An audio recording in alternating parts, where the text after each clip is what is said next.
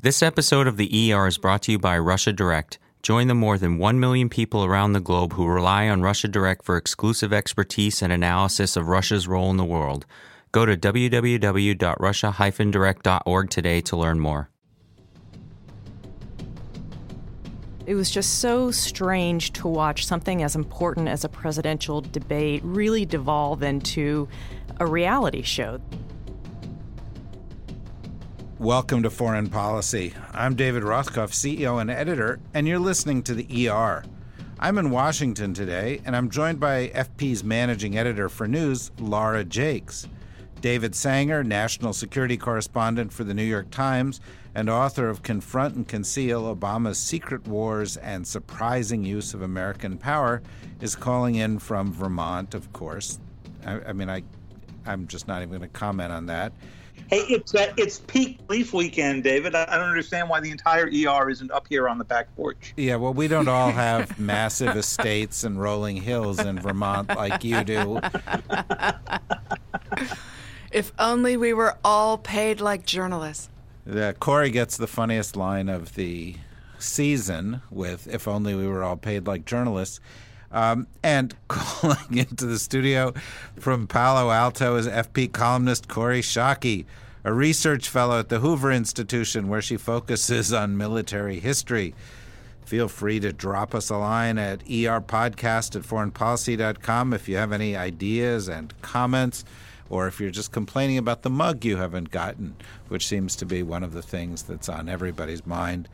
Maria Ori, our producer, is looking down at her desk shyly. Don't worry, everybody. You'll get your darn mugs. Recently, in our tiny podcast studio, high above Washington's DuPont Circle, we had the following conversation. So, Corey, quite a weekend in American politics. A what? I have a newfound appreciation for what it felt like to be Roman in the time of Caligula. Please elucidate. Oh, God, the tawdriness of that tape about Trump, and then the tawdriness of him getting Bill Clinton's accusers, that I had to have a conversation with children in my life about what actually is the difference between bad behavior and sexual assault is something I really wish the politicians of our country had spared me. I have to say, by the way, that the tawdriness of those things was certainly, as you say it was, but it was certainly not particularly more tawdry than the display of a presidential candidate threatening to jail another presidential candidate, or showing complete disregard for how our constitutional system works, showing a real lack of understanding of the role of senators in the U.S. government, a love for the leadership in Russia, et cetera, et cetera. So, in fact, if you were going to ask me, and I'm going to ask you, Laura, if you were going to ask me to rank Donald Trump's lousy attributes, I'd put all the sleaze down at the bottom. I think there are a lot of other more important reasons why he shouldn't be president. Can I just say I was just warming up? Oh, well, that's why it's a longer show. But Laura? So my take on this is that it was just so strange to watch something as important as a presidential debate really devolve into a reality show. This was like the reality show of presidential debates. I was thinking last night when I was watching the debate, what other strange moments have come up in presidential debates that I've watched in my lifetime? I remember, I think it was in 1984 when Jesse Jackson had to play the peacemaker between Walter Mondale and Gary Hart. There was some complaining and some finger pointing there. And certainly there were some tawdry elements of that campaign, but it wasn't nearly as nasty or as name calling.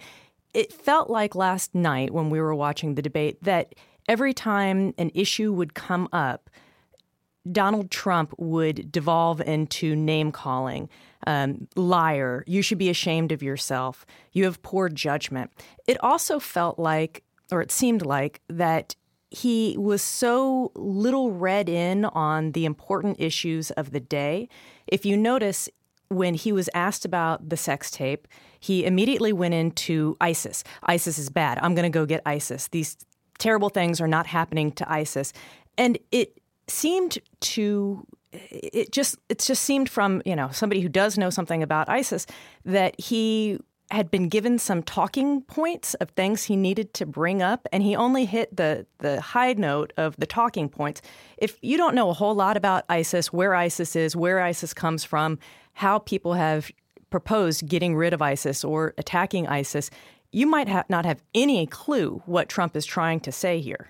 Yeah, well, I have a different take than Lara does, which is this is the first time I've seen Donald Trump have the discipline to have a strategy, right? Like when faced with that tape, pivoting to ISIS, he wasn't disciplined in the doing of it. Like, I agree with everything Lara said, but I just want to say that this is the first time we've seen any strategy on his part. Well, I'm not sure if it was a strategy or just a tactic to divert attention away from it, because I'm sure the way this evolved was, he was sitting there, in his office surrounded by his kitchen cabinet or whoever was willing to talk to him. And he thought, why are they picking on me? This is not a big deal. There's ISIS, and then nobody thought to develop that further and sort of talk to him about what ISIS was, where ISIS was from, what you could do about ISIS or any of that other stuff. The evidence of that, David, was what happened when Martha Raddatz asked him to explain the differences between him and his running mate, Mike Pence of Indiana, who in the previous debate last Monday night or a week before had laid out a completely different core strategy, which was that if the Russians kept bombing, helping the Syrians, that we ought to go after Assad and his Air Force and so forth and so on. And to my mind, one of the two most remarkable moments, I think the most remarkable was when he said he would seek the prosecution of Secretary Clinton, or at least a special prosecutor, which I'm not sure the president has the power to go appoint for obvious political reasons. But I thought the most remarkable was when he basically said, I haven't talked to Pence about this. So he basically admitted that he and his running mate, more than 2 months after they have been together, have not discussed a common strategy for one of the central foreign policy and national security problems that they would face when they entered the White House. You don't get the sense that those guys are on the phone chatting it up all the time. In the first place, Pence had a kind of a rough weekend given the tapes. In the second place, and this I would have to say, I don't blame Trump on this. Pence is a man who's come out against evolution, climate change, and the idea that cigarette smoking was bad for you. He doesn't believe in science. I don't know that I'd spend much time talking to him about anything at all. He clearly is out there in, planet Mars. That may be true, but if I could just jump in here very quickly, Corey, what Trump said last night was astounding because it wasn't just that he diverged from Pence's stated view on how to handle Russia in Syria. It was also that he came off really as rebuking his own his vice presidential pick, right? And Pence, whether you agree with it or not, it was a very clearly advocated stance. It was a very strong U.S. strong stance. And for Trump to come out and say, no, I don't agree, and I haven't talked to Pence about it, was just kind of mind-blowing. No, it was kind of. Corey, you were going to say something. I was going to say that the best tweet of the weekend, as stories were circulating about the Republican presidential ticket coming apart, somebody saying that, whether or not Republicans like this ticket, you're going to be forced to carry it to term. Yeah, well, that's a lovely comment, and I'm sure the Pence family would feel that that's the only way to go. May I? I'm sorry, David, go ahead. Oh, my God. I got to say, folks, those of you listening at home, you think we're sitting here bantering around because, that's the way it is around here. But Lara Jakes has in front of her the transcript of the debate highlighted.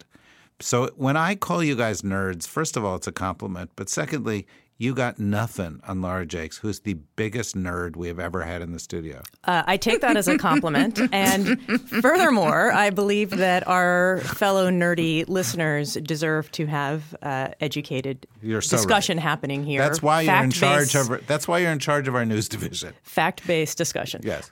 In the interest, since I am in charge of the news division, in the interest of fairness, it also struck me, since we're still talking about Russia and Syria and the U.S. role there, that Clinton pretty much said, in fact, she did say that she hopes by the time she is president, we will have pushed ISIS out of Iraq. I thought that was a kind of a wimpy stance to take. She has said that she doesn't want to have, quote unquote, ground troops. Clearly, there are already ground troops in Syria. She's not saying what she would do all that different from the Obama administration, short of a no-fly zone, which does require ground troops to enforce.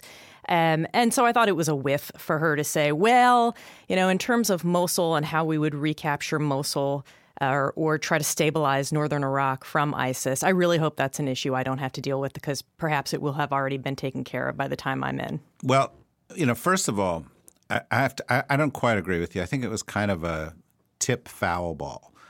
She did get a little bit of – I think she got a little bit of bat on the ball because, she did say no-fly zone and sort of safe areas for humanitarian reasons. It's something she's been pushing for a long time. The Obama administration have been resisting it. They've now moved to her position. You got to give her credit for that. She also said she would go after al-Baghdadi. Personally, I think, you want to go after al-Baghdadi, great. The world would be better off without al-Baghdadi. But I don't agree with her assertion that, going and getting rid of the leadership of al-Qaeda actually helped that much because look where we are right now. So I think it was a kind of a mixed bag, but at least she was going to the substance on this kind of thing. I would like to now poll the group. Corey, David, Laura, in that order. Please name for me one thing that Donald Trump said last night about foreign policy which was either coherent or a fact. I am rushing to my transcript as Corey and David me, prepare theirs. I've stumped Corey. We've been doing this a year. It's the first time that I've managed to render Corey speechless. David, as you were sitting there riding a moose across the great swamps of Vermont, can you think of something? No, I had highlighted on my, and I'm like Lara, I didn't print it out. I just have the transcript in front of me on a screen. I don't know if that makes me more or less nerdy than Lara. I can send it to you. But it's a tie. I was struck by one thing that it is as opposed to you because you've memorized it at this point, right? So you'll know Corey's a nerd when a little bit later from now we'll start talking about Mexico and she'll talk about the Gadsden Purchase as a turning point in U.S. history. I'm locked and loaded talking about what Millard Fillmore's debates would have been like. Yeah. I just want to point out to you before David makes more fun of me for being in Vermont, I am closer to the Canadian border right now than any of the rest of you. No, you've clearly got a game. Unfortunately, for me, what happened was when I talked about you riding a moose there, I all of a sudden had this image of you a la Putin shirtless riding across the Vermont. And I Too much information, gentlemen. I don't know if I'm going to be able to get through the rest of my day. It's too early. I don't know. So he got close to a point, David, close to one, when he made the point that Russia, Syria, and the Iranians were one in Syria. Okay, so I was thinking, so for the first time he's understood here where all of these three pieces fit together. He then spun off in a completely different direction and explained why it was that we shouldn't go after Assad or the Russians, which seemed to me to contradict the observation that they are basically on the same side of this. Not an observation. I also highlighted. That is a fact. It is a fact, and he said it anyway. And he said it anyway. That's right. Then when he got to the Russia discussion, it got truly remarkable because he began talking about how he wasn't sure not only that the Russians had been involved in the hacking incidents in the U.S., which we've described in the past, but he wasn't certain whether or not any hacking had taken place at all. he said that he said she doesn't know if it's the Russians doing the hacking. Well, of course, not 48 hours before the American intelligence community had come out and said they were now confident they were. Then he went on to say maybe there is no hacking, and they always blame Russia, and the reason they blame Russia is they're trying to tarnish me with Russia. Well, first I of all, thought that was a pretty interesting way to sort of try to deflect what was continued defense of Putin. Well, I love the notion that there was no hacking. Like John Podesta's emails have outed themselves. Somehow they crawled out of his computer and into the public sphere entirely of their own free will. Well, they were led there by Colin Powell's emails, which probably encouraged Podesta's emails to come out. Our emails are turning on us, folks, and this is a real problem facing America. I have to say, you go through his Syria comments, you go through his Iraq comments, you go through the Russia comments, which, by the way, she baited him on beautifully. You know, every time she laid out the bait of Russia, he took it and defended Russia, defended Putin, or said, I don't know anything about these guys, even though he's on the record as saying the opposite many, many times. It was really beautiful. But to me, this is, I'm a foreign policy nerd too. To me, this is kind of amazing. This guy now, month in and month out, despite criticism from every potential corner, absolutely will not relent from his love for Putin, his defense of the Russians, even as they do more egregious things every single day, killing civilians, bombing hospitals, pushing, forward with their plans in Ukraine and elsewhere. What possible rationale could there be for this other than perversity or being, a tool of them? By the way, David, you work for the New York Times, which has many more reporters than Lara does. So he said, they have my taxes. I don't owe any money to any Russians. Now, it seems to me that is as demonstrably untrue as I was just talking, there are no actions on my part. Can't somebody prove that? Does the New York Times work on stories like that, or is that? The New York Times does work on stories like that. And, it is conceivable that since he was unable to pull off the Russia deals that he was negotiating a few years ago, that right now he doesn't owe any money to Russia or Russians. But it's also possible that doesn't mean that there are not other financial ties back and forth. And, of course, there are Russian investments in some of his properties. Yeah, by the way, we can't help but note, and let's all have a moment of silence here. Today, the eighth wonder of the world, according to Donald Trump, the Trump Taj Mahal Casino in Atlantic City, closed, failed after all these many years of being the eighth wonder of the world. So a moment of silence. 3,000 people lost their jobs. Another Trump success story writ large. Go on, Corey. I can just hear you. Yes. It is true that I am breathing a deep sigh at the number of journalists who will find this the perfect metaphor. A, it is the perfect metaphor, but B, I don't want to read all the stories. Okay, let me say something here. Nobody listens to this podcast. It's just the four of us sitting here. Well, there's Maria over there, sitting here chatting, and then there's maybe 11 listeners. So I can say what nobody can say, because every time I say this stuff, people go, oh my God, you're baiting them. It's terrible, and it's going to just make things worse. But I look at Twitter, I look at the response I get from Trump defenders. I turn on the television, I listen to Corey Lewandowski or whatever the hell his name is. I listen to Kellyanne Conway. I listen to these Jeffrey Lord. I listen to these people who are defending him. These people are fucking crazy. I mean, they are ill-informed, intemperate. We've talked about the anti-Semites and the racists and all of this other kind of stuff. Can you name one single competent Trump defender? Twice in one podcast, you've stumped me, David. Listen, I suppose there's a very strong argument to be made by much of the Republican establishment that Mike Pence would be a competent Trump He doesn't defender. believe in evolution. That's science, for God's sakes. You can't believe in facts or not just because they don't suit your worldview. So how could he be competent? He doesn't believe in a woman's right to control her own body, which has been, a matter of U.S. law for 40 years. I'm just saying the guy's been elected to Congress. He's been elected as a governor. Clearly, he has enough support from voters, from Americans who feel like his positions align with his in one way or another.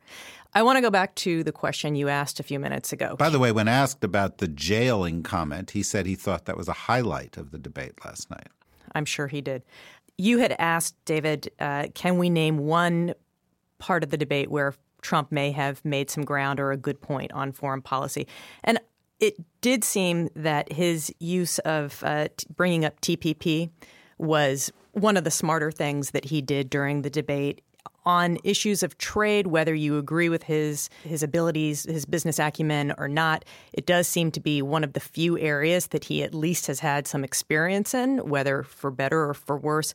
It's also a smart political movement for him because he can bring it up to highlight that Hillary Clinton has flip-flopped on TPP. First, she was in support of it, and then when she was running for president, she is now against it. Well, first of all, Trump has had a range of views on trade, but let's set that aside for a second. David, you used to cover international economics before you drifted off into the sort of unearthly world of cyber. Do you remember when you did economics, David? I do remember it because I think at the time you were kicking around the Commerce Department because you were going to remake trade for America and make it great again. Yeah, no, I'm going to get to that point in a second. Well, actually, I'm going to get to that point right now. I was reading one of these WikiLeaks things, and Hillary was talking about the Americas, and she was talking about wanting more trade integration and open borders, and people were like, "Ha, got you." But let's just between us. Isn't that actually better for America? I mean, aren't we just 5% of the world's population? And therefore, if we want to grow, we actually have to sell to the other 95% of the world's population? It wouldn't be better if we did that on a rules-based basis? And aren't open borders really the reason that we're the only OECD country that doesn't have an aging population and that we've got the workforce that we need to have? I mean, aren't these things good? I know we can't say this in a political context, but that doesn't stop them from actually being good. Or am I completely wrong about this, David? Now, one of the things that really struck me about Secretary Clinton's description of trade when in those emails, and what it was basically was a summary of the speeches she had given in the areas that they thought that she might be most vulnerable to criticism, was that it bore a huge resemblance to what Commerce Department officials like, say, yourself, would have briefed to me in the midst of the Bill Clinton administration. But by the way, an administration which she pointed out created 23 million jobs, produced more growth over an 8-year period than any administration in American history, and actually saw steady wage increases throughout the period. No, I was going to make the point that despite the fact that it was part of your talk points, it may actually have been correct. Oh. And total outlier in the data pool. Right. But the fact of the matter is that what was remarkable about the Podesta email and the summary of the secretary's comments is that she was basically saying you need to take a private and a public position, something that she was asked about. And in trade, that's probably truer than in most things, because I think Secretary Clinton is part of that group that believes that trade can be inherently good, but to get out and make the case for it sounds like you're arguing for trade agreements that are deeply unpopular. And so she's put herself in the position now of having to be pro-trade and anti-large trade agreement, which may make sense, but would be far more complicated to explain in a political campaign than she really wants to engage in. Yeah, but really, let's be clear, and I want to then go to Corey, but let's be clear. She has not said that she's anti-large trade agreement. She's actually said, I'm anti this agreement in the state that it's in. And that suggests— after being for it in a previous state that was probably less beneficial. No different than the Curtin State. Well, that may or may not be true, but I don't think we should delude ourselves or be naive, right? The reason she said that is that she will then have a team in. That team will come in trying to fix the agreement. They will fix the agreement, and when it's their agreement, they'll be for it. Yes. I agree with David that there will be a minor unilateral tweak to the agreement if Clinton is elected, and then she will enthusiastically claim it's a completely new agreement and magically now meets her standards. And Republicans in Congress, if there should remain any after this election, will tell her that they will provide the number of votes to pass it that she provides on the Democratic side, and TPP will eventually pass. But I want to go back to a more basic point, which is that both Davids have given politicians carte blanche to talk nonsense about trade policy.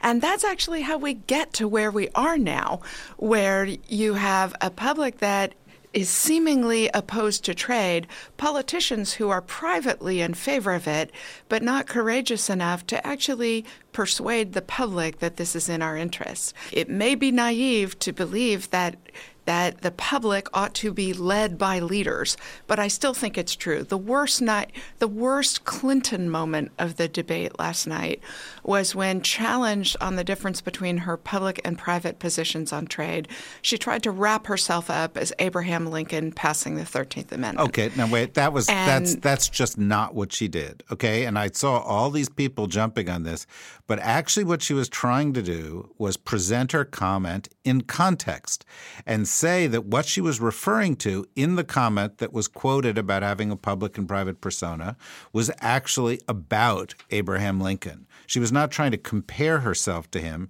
She was merely trying to take the comment and put it into context. It was actually Trump who then said she was comparing herself to him. David, I want to give you a chance to defend yourself here. I'm not going to defend myself. But Kori just said you were giving carte blanche to politicians. Are there politicians up there with you in Vermont at the moment that you're giving carte blanche to? I don't think so. The only one that I can think of who's maybe somewhere in Vermont, and he doesn't check with me on his whereabouts, has made his view on trade pretty clear during the earlier part of the campaign. That was Bernie Sanders. No, I think, Kori, what I'm trying to say is that trade is one of those areas where politicians, whether they are Republicans or Democrats, are struggling between a common perception and the reality that when you have open trade, the harm does not fall equally on all economic groups. It falls more heavily on some than others. But they can't bring themselves to try to explain during a campaign that a lot of the forces we're seeing happen have nothing to do with trade. They have to do with modernization, they have to do with computerization, they have to do with the use of artificial intelligence, that a lot of these jobs might move offshore even if you had no trade agreements. And that's just too hard an argument to go make in a presidential campaign that's mostly bumper stickers. Yeah, by the way, now I will defend myself. The reason I brought this up, Kori, was precisely the point you made, which is trade is actually good for the American people. It does actually create jobs. Trade agreements can be good. I also, however, am quick to say that we in the Clinton administration oversold the trade deals, didn't deal with the dislocations and the disruptions caused by the trade deals, used a vocabulary and a sort of body language that was completely insensitive to the people who were dislocated by this. And we need to find a new way to proceed on trade that actually recognizes that it's both a good thing and can be beneficial to everybody, but that these deals have to be structured in a way that actually works. And David says this can't be said. I think it just took me 40 seconds to say it. I think politicians who don't say it are underestimating the intelligence of the American people to understand these things if it's laid out. And this goes back to Kori's point of leadership. Speaking of leadership, Kori, the leadership in your party seems to be abandoning the Trumpship like the proverbial rats, although I actually think it's a sign of spine and at least self-preservation. But also kind of a belated sense of what's right. As we were actually recording this session, Speaker Paul Ryan told a conference call that he was not going to defend Trump and that he was going to go and focus on local elections. His number two, Majority Leader Kevin McCarthy, said the same thing. Dozens of Republicans in the past 3 days have said they're not going to have anything to do with the Trump campaign, many denouncing him, many suggesting that somebody else be written in on the ticket. Some of these people, like Mitt Romney, never much liked Trump anyway. Some of them were Trump supporters, like Jason Chaffetz and so forth. I've never seen this, ever.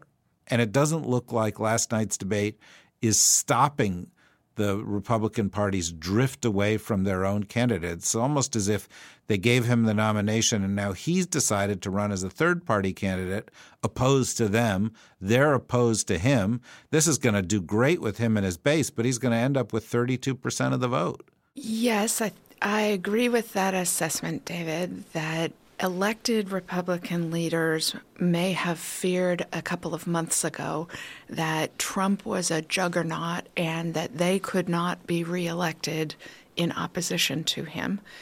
And I believe many of them are reconsidering that judgment.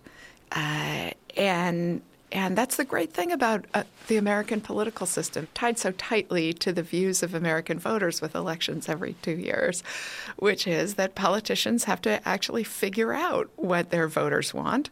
And I, for one, take it as an enormously heartening sign that a third of the Republicans in the Senate have now concluded that they can oppose Trump and still please their voters, even though Trump got the Republican nomination for president.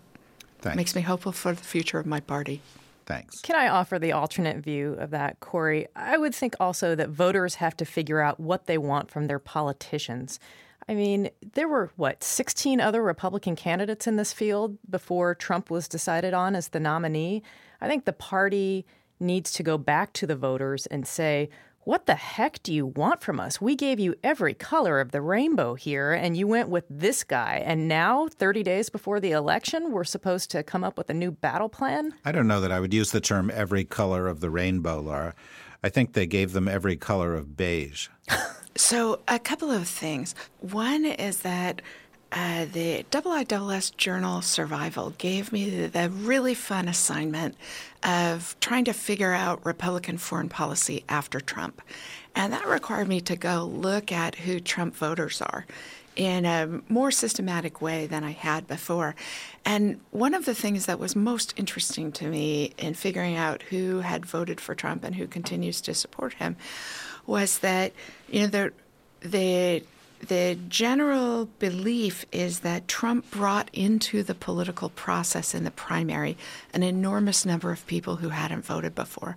And that's actually not true.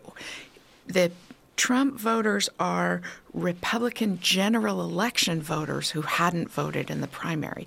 That is, these are people who are many of whom are in the Republican mainstream, and we need to win back to be mainstream conservative voters by offering them Republican policies that actually solve their problems. And here's where David Rothkopf's very good point about trade policy comes in, that we, not just the Clinton administration, but conservatives in particular, have talked about trade policy as one that lifts all boats. And when our voters came back to us and said, we're worried about job security, we said, but your TV is going to be cheaper. And that is wholly unsatisfactory. We need to actually listen to the concerns of the majority of Trump voters who are also mainstream Republican voters and provide conservative policies that actually address what they're worried about. But, Corey, isn't the remarkable element here that that's what Democrats and mainstream Democratic voters have been saying for some time? And so to some degree what's happened here now, if your analysis is right, and I'm sure it is that you're beginning to see the Republicans take up the Democratic mainstream position on trade. That's the one that scared Secretary Clinton. Okay. I think you're exactly right, David. But one other data point for the discussion, which is the Chicago Council on Global Affairs just released their survey of American public attitudes. And the most striking thing in the data is that 58% even of Bernie Sanders voters favor free trade. That the intensity of preference of people who oppose trade is what we need to defang. And now we'll take a quick break for a word from our sponsor.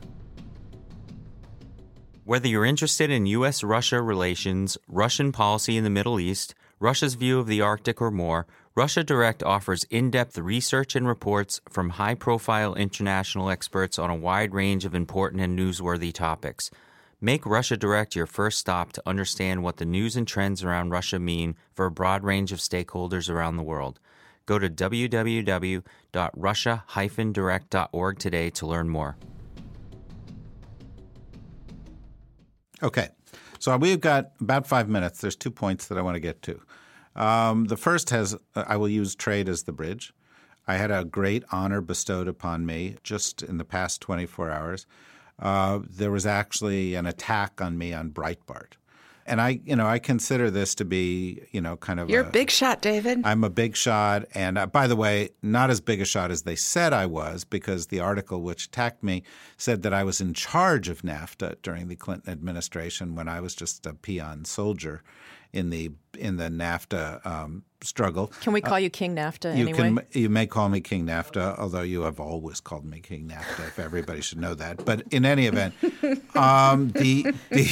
yeah, never mind. But why did Breitbart attack me? Well, of course, Breitbart attacked me because yesterday we made the decision, or we revealed the decision, which we'd made over a number of days, that for the first time in the nearly half-century history of foreign policy, we were going to endorse a presidential candidate. And our rationale was pretty direct. We're about national security and foreign policy. One of the candidates actually represents perhaps the greatest, certainly one of the greatest national security threats that we face in the United States, and that's Trump and the possibility of his election, whereas the other candidate represents one of the very most qualified people ever to deal with national security or foreign policy issues over the course of her pre-presidential career, and that's Hillary Clinton.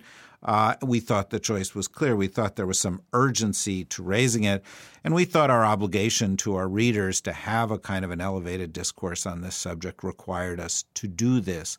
It will not have any effect on our objectivity or our complete commitment to maintaining balance in our coverage, as is the case with the New York Times, who's done this, the Washington Post, the Atlantic, and other organizations. But first I want to turn to Laura, because you were involved in this discussion. I was just wondering if you wanted to put it in perspective from your point of view. So I kind of focus grouped some of the ideas in the editorial with people in my household and my neighborhood before the editorial was printed, just to kind of touch base. Did this include your infant child?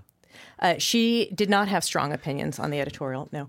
Thanks. I'm surprised. But, wanted to see, do people really think that Hillary Clinton is one of the strongest national security foreign policy candidates we have seen running for president since World War II? The people I talked to, conservatives and liberal political persuasions both, some people in their 70s, some people in their 30s and 40s, said yes. I mean, we sat there and tried to think of a list. Who else would be on that list? Eisenhower, George H.W. Bush. So we thought about it pretty deeply.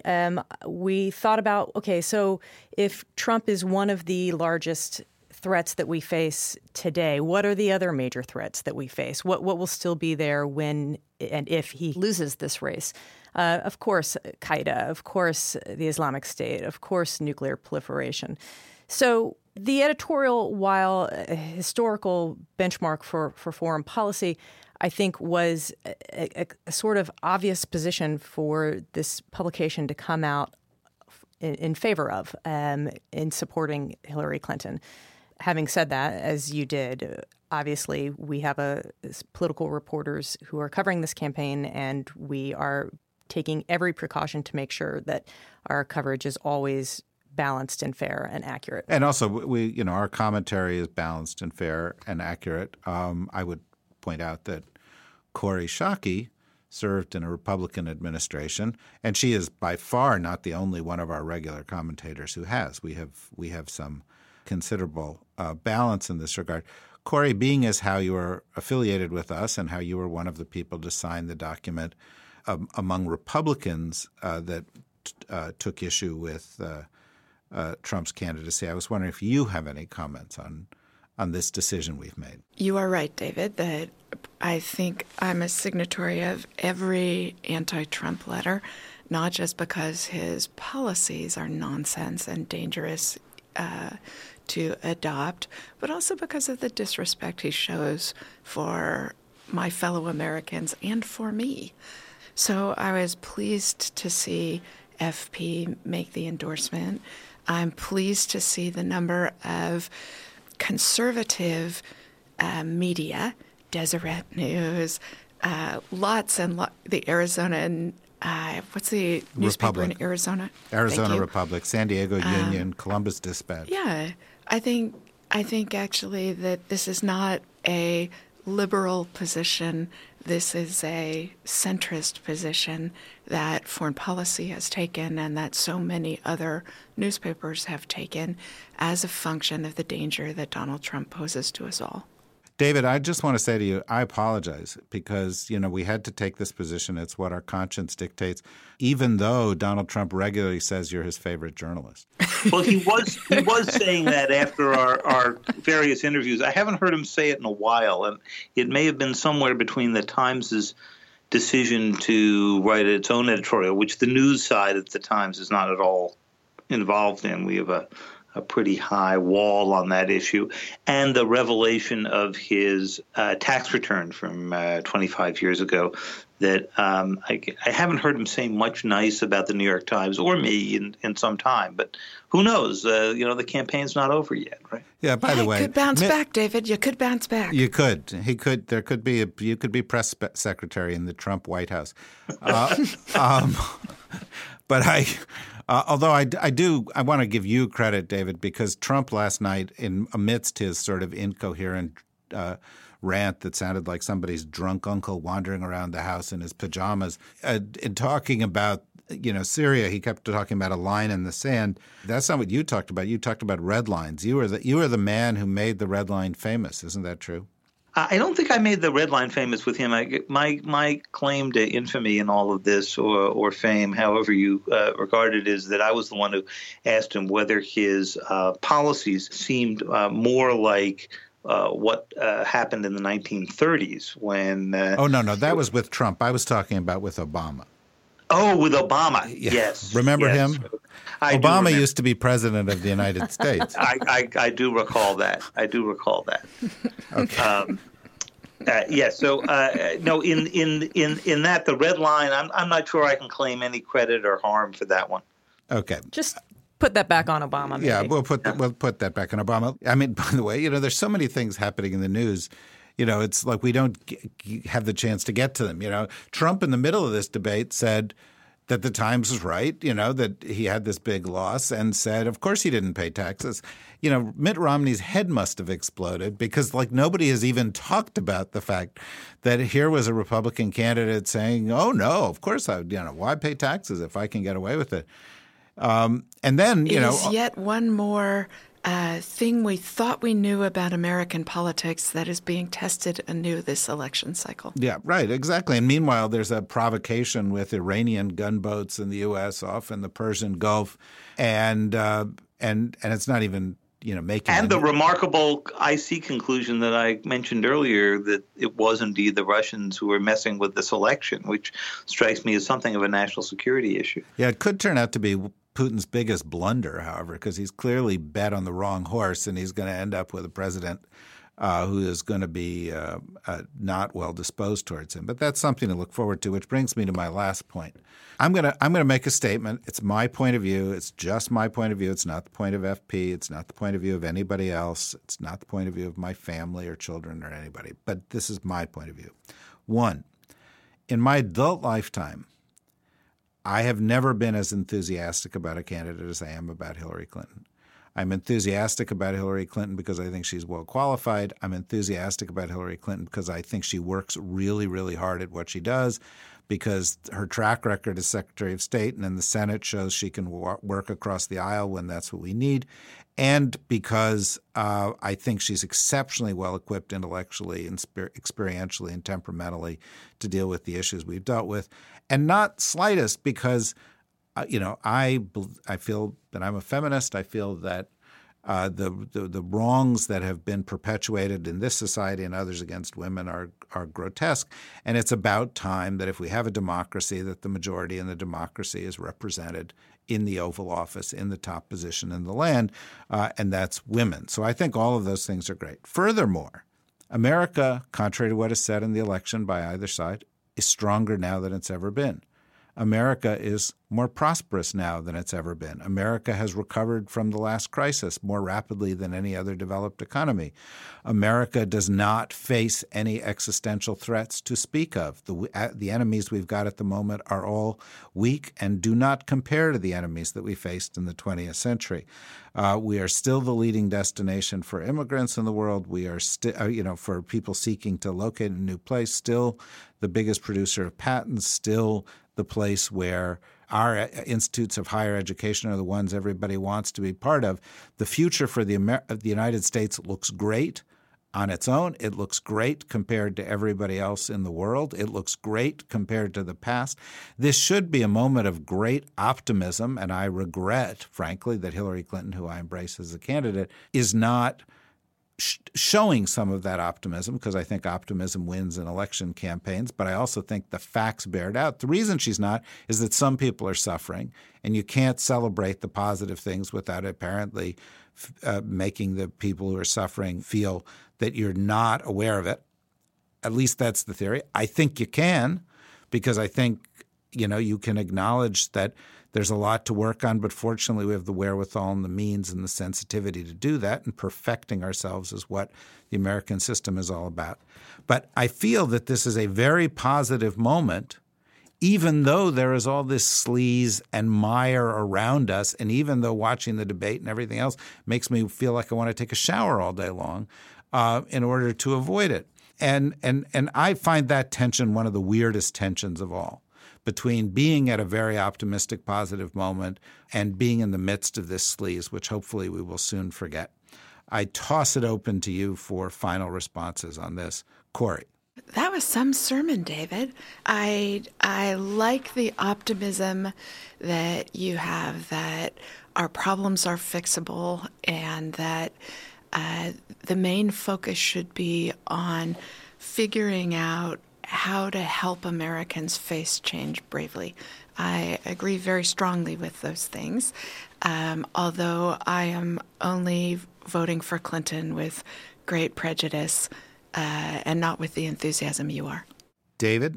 Well, I think Secretary Clinton's got limitations as a candidate, deep as her experience as Secretary of State and the other things she's done have been. And we've seen those in the campaign, and she's probably extraordinarily fortunate that she's running against Donald Trump, one of the few people you could think of in that atmosphere who polls with much higher negatives and has driven them even higher since than she does.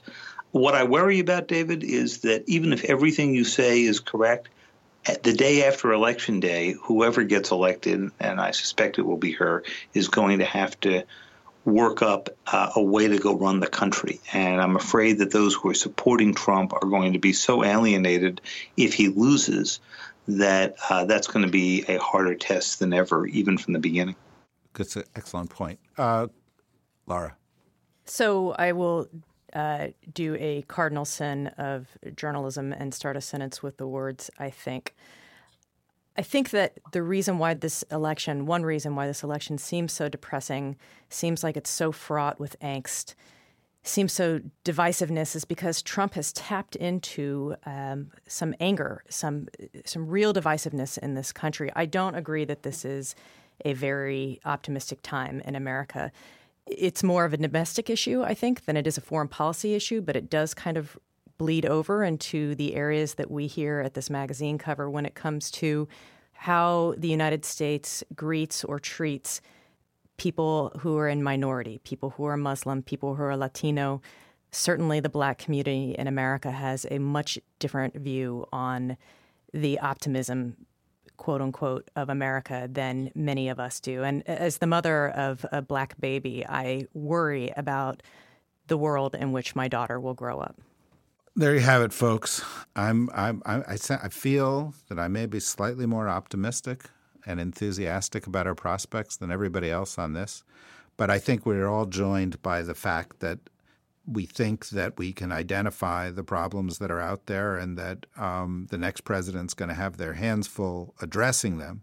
But I remain optimistic that that's precisely what will happen, because that's what happens in the United States of America on a regular basis. It's hard for people to remember how bad things were in 2008 when the last transition between administrations took place, and how far we've come since then. But it's worth remembering, both because one has to give credit to the prior administration and actually to the Bush administration for the way they helped to handle the crisis, the financial crisis.